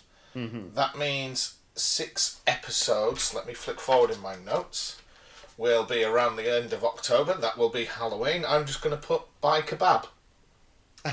On our Halloween episode, I'm going to shout, "Eat my salad, Halloween," and throw all the salad out the window.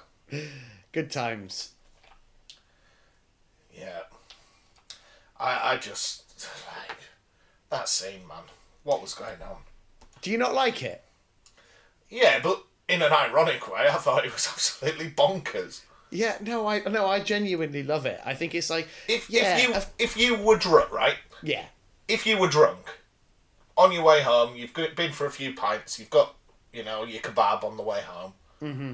and someone starts giving you grief, you don't shout, "Eat my kebab, Halloween." You either say, "Oh, leave us alone, mate. Oh, hey, we've all had a few."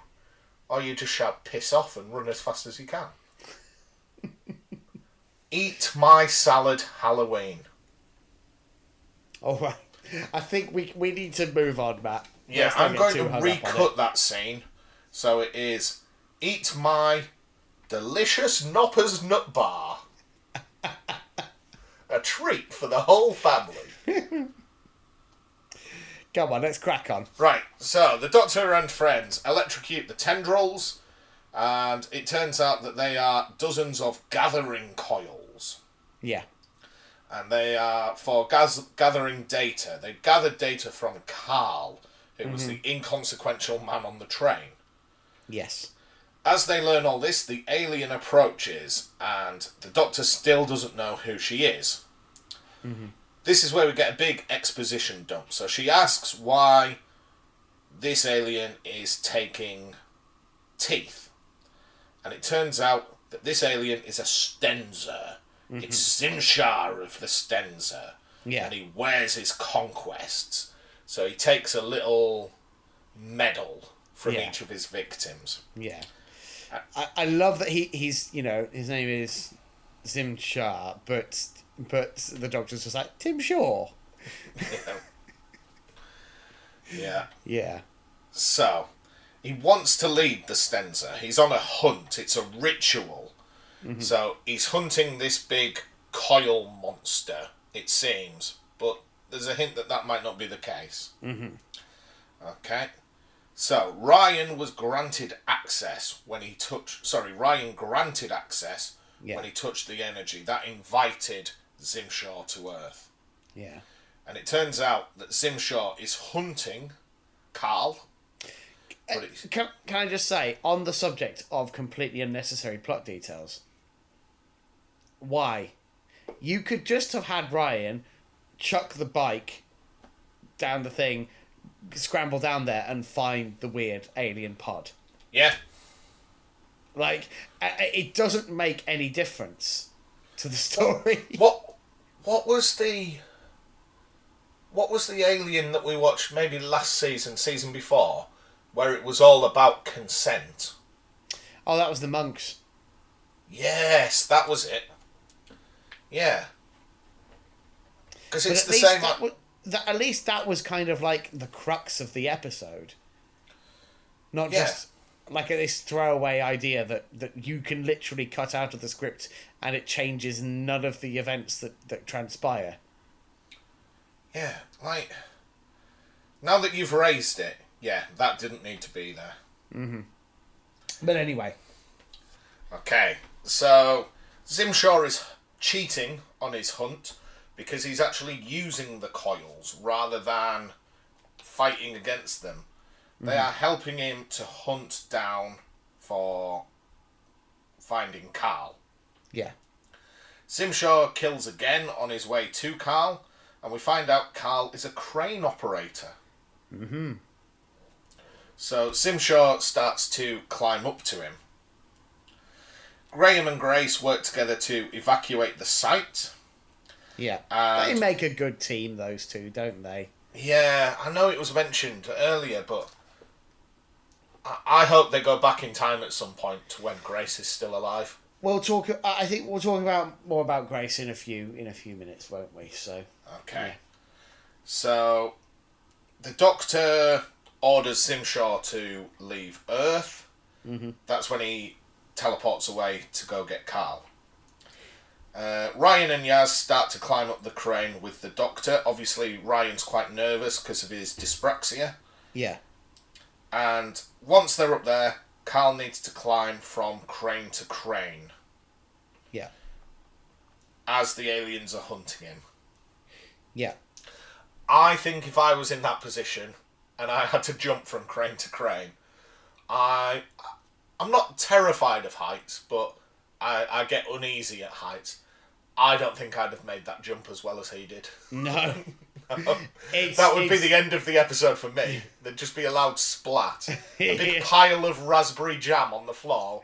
Yeah. You know, everyone kind of awkwardly stepping backwards away. I mean... In fact, it would play the Curb Your Enthusiasm theme song. I mean, as for me, I've not diagnosed with dyspraxia, but you've met me. I'm not an elegant man. No. I think the phrase is turn in circle of a truck. Yeah. And I do quite routinely just walk into doors and things. Yeah.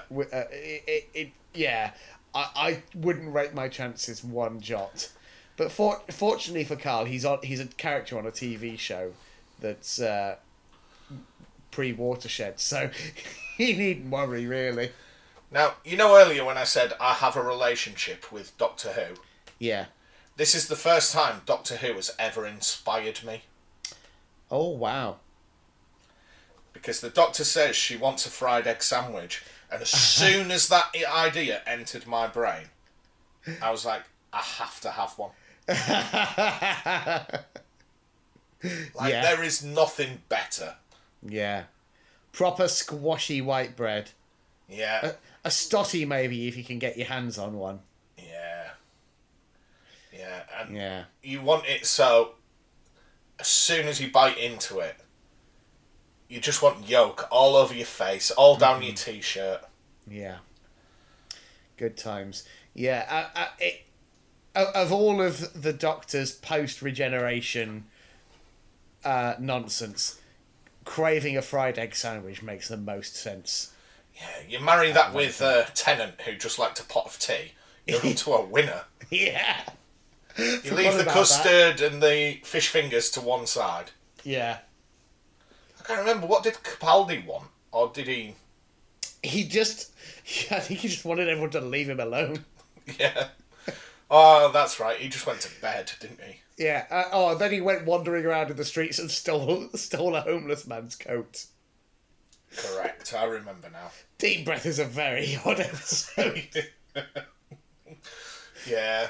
I mean, we haven't even mentioned that there was a big T-Rex just walking around in the background. No, it's a very, very strange piece of television. I do quite like it, though. Anyway. Yeah. So, Grace wants to stop the alien. After she and Graham have evacuated everyone. Yaz begins operating the crane.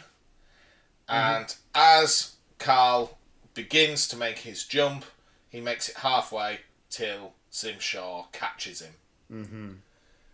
Because at first I was like, that is such an easy jump. How has he not made it? But Zimshaw's caught him. Yeah. Okay. And then the Doctor makes the jump, but she goes the hard way. Yeah. So instead of jumping down, she manages to jump and catch on. And I like her line, I swear these legs used to be longer.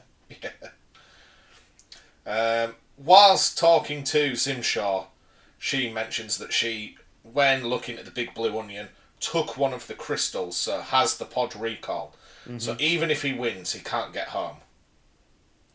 Grace and Graham develop a plan using electricity to fight off all the tendrils. And this is the moment where the Doctor remembers who she is.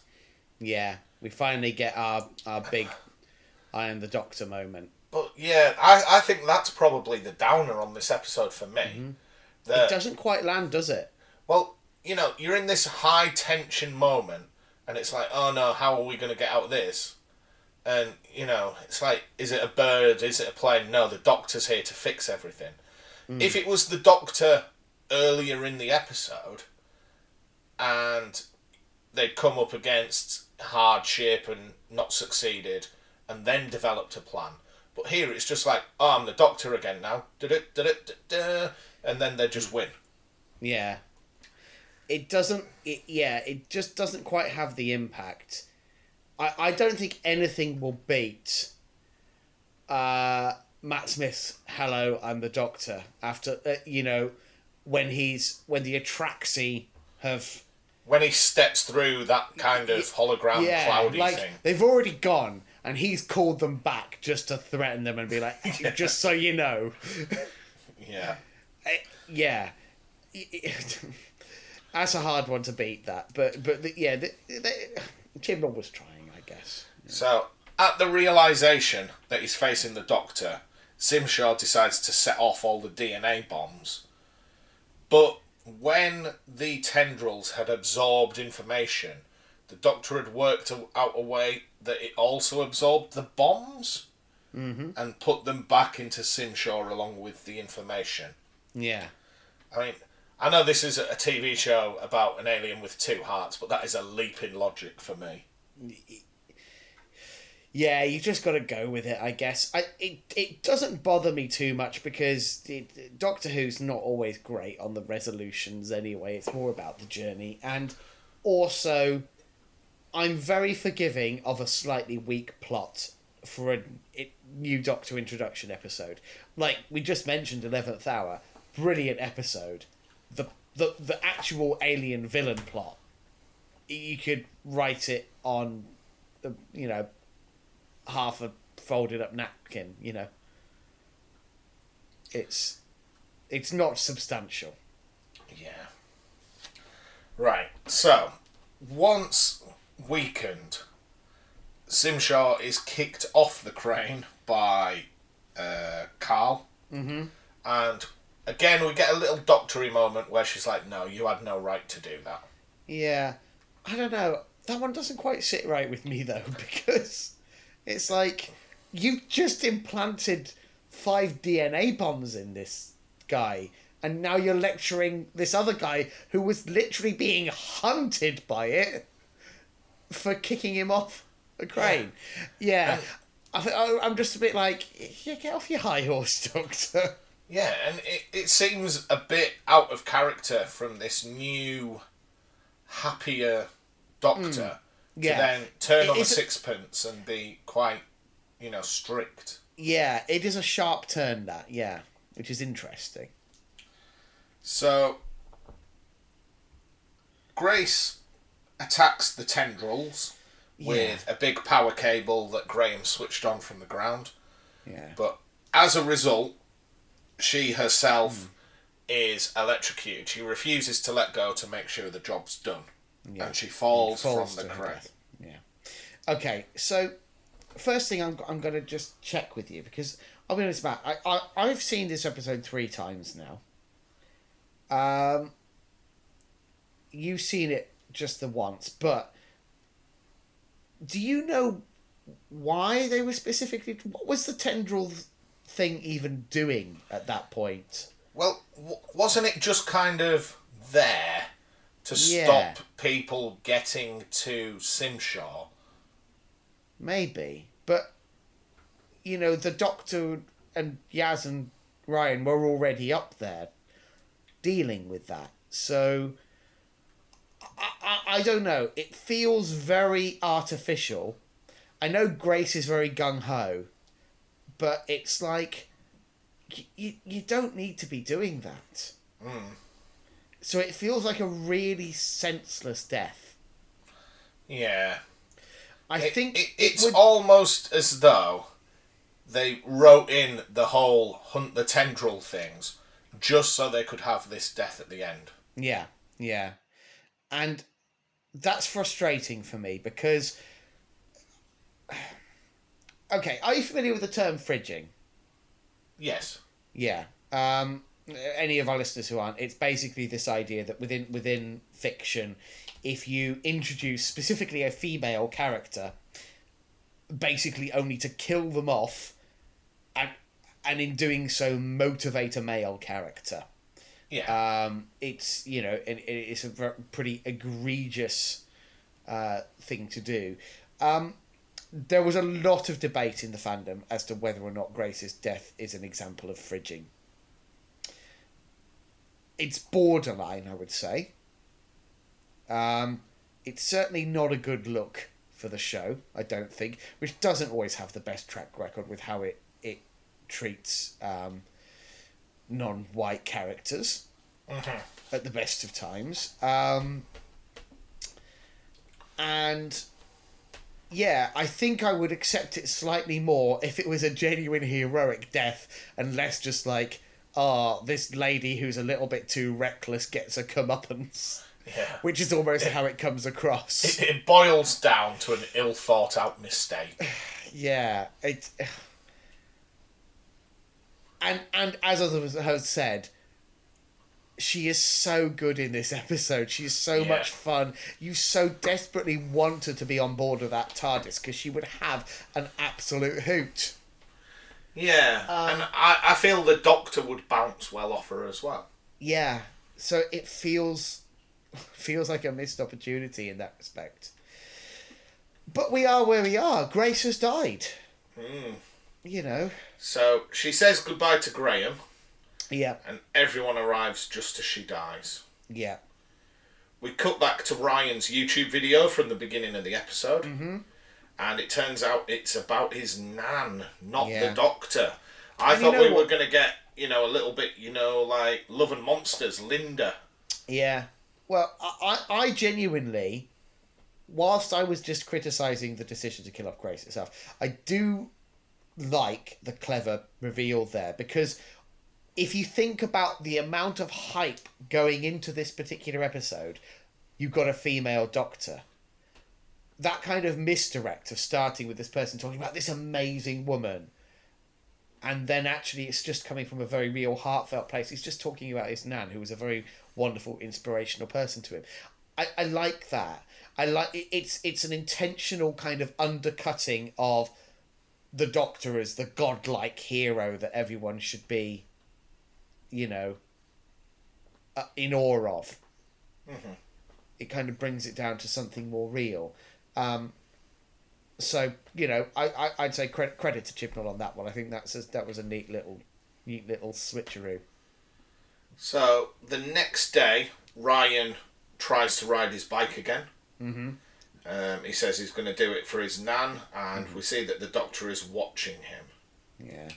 I mean, I'll be honest, it's bad enough trying to ride a bike if you are dyspraxic, trying to do it whilst you've got dyspraxia and also you're feeling very sad.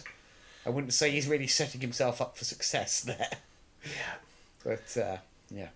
So, Ryan's dad doesn't attend Grace's funeral. Yeah.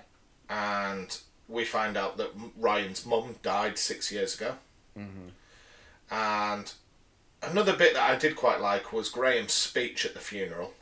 Yeah. I thought that was quite emotive. Bradley Walsh just smashes it out of the park, doesn't he? He discusses how he's had cancer in the past. Mm-hmm. Grace was his chemo nurse, and that's how they found one another. Yeah. Yeah. And then Yaz orders the Doctor to change her clothes. Mm-hmm. When we saw the curtain of the changing room, I thought we were going to get a 1980s movie montage of her coming out and Yaz giving the thumbs down, and then finally settling, and Yaz gives the thumbs up. You need to watch Tom Baker's first story at some point.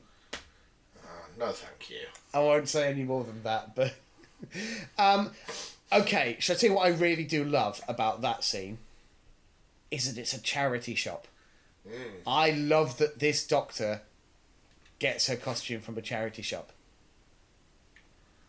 and makes somebody else pay for it. But yeah. What do you think of the costume? I know that the Doctor is renowned for wearing like odd clothes. Yeah. But I mean, Eccleston sort of set the precedent of dressing normally. Mm-hmm. Tennant just kind of wore nice suits. Same with Smith. Yeah, but he wore very casual shoes. Oh, how quirky. What a cad. So, I don't know what this is. She's got like big fisherman boots on. Mm-hmm.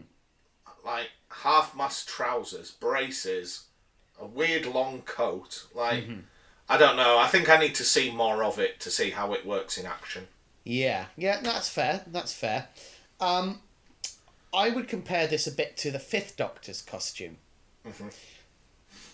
which I think is the first one of the classic Doctors to really feel quite self-consciously costumey. Wasn't it just cricket whites and a bit of celery? Yeah, exactly. Yeah. It feels like a very, like, here's what we're doing kind of thing, if that makes sense. Whereas with the Fourth Doctor, yes, the long scarf is very silly. Yes, the floppy hat is, it's a lot with the Fourth Doctor. But you people kind of dressed like that in the 60s and 70s. Yeah, you believe it in a sort of, like, shambolic bohemian, or maybe even, like, aristocratic type posing as bohemian.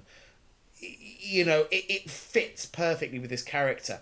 Whereas with the Fifth Doctor's costume, it's like a costume designer has sat down and thought, like, now what would Peter Davison look good in, but that would be a bit quirky? Well, he's a very smart, nice, English-looking man. Let's pop him in some very smart English cricket whites. That works. Oh, it's not quite quirky enough. What can we do? Slap a vegetable on him.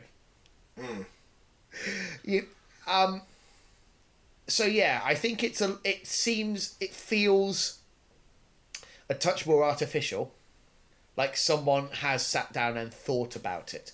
But to be fair, that someone was in large part Jodie Whittaker herself. She had a lot of say in her costume.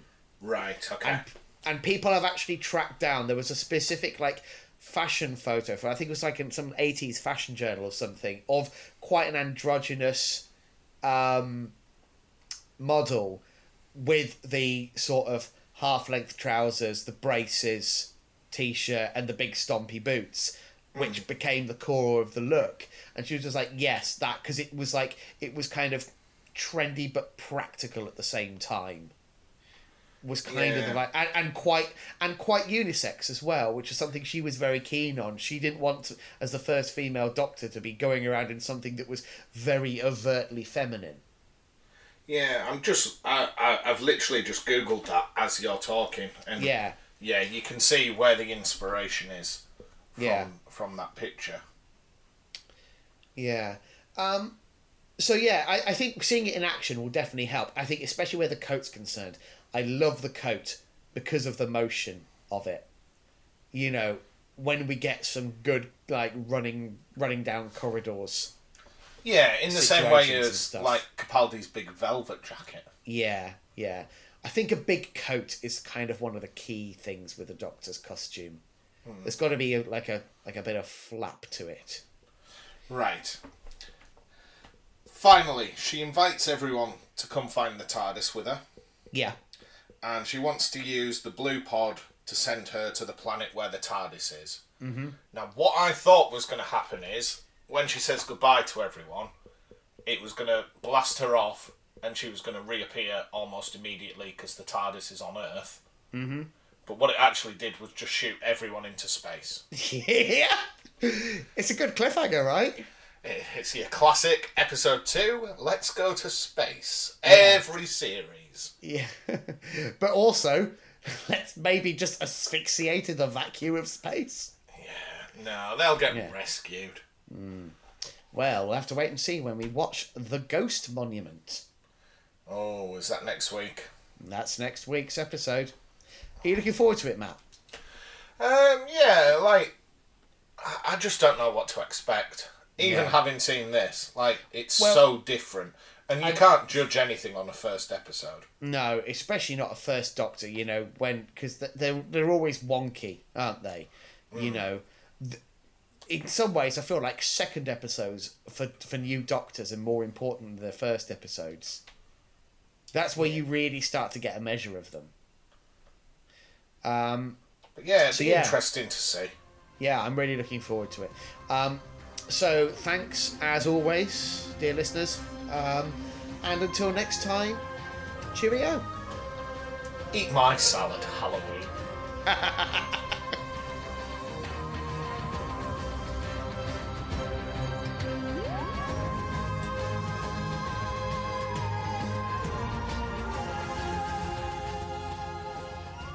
Thank you for listening to Neither the Time Nor the Space. If you wish to contact us, our email address is timenorspacepod@gmail.com, and on Twitter we are @timenorspacepod. And thank you to Alexander Urban for his smashing arrangement of the Doctor Who theme.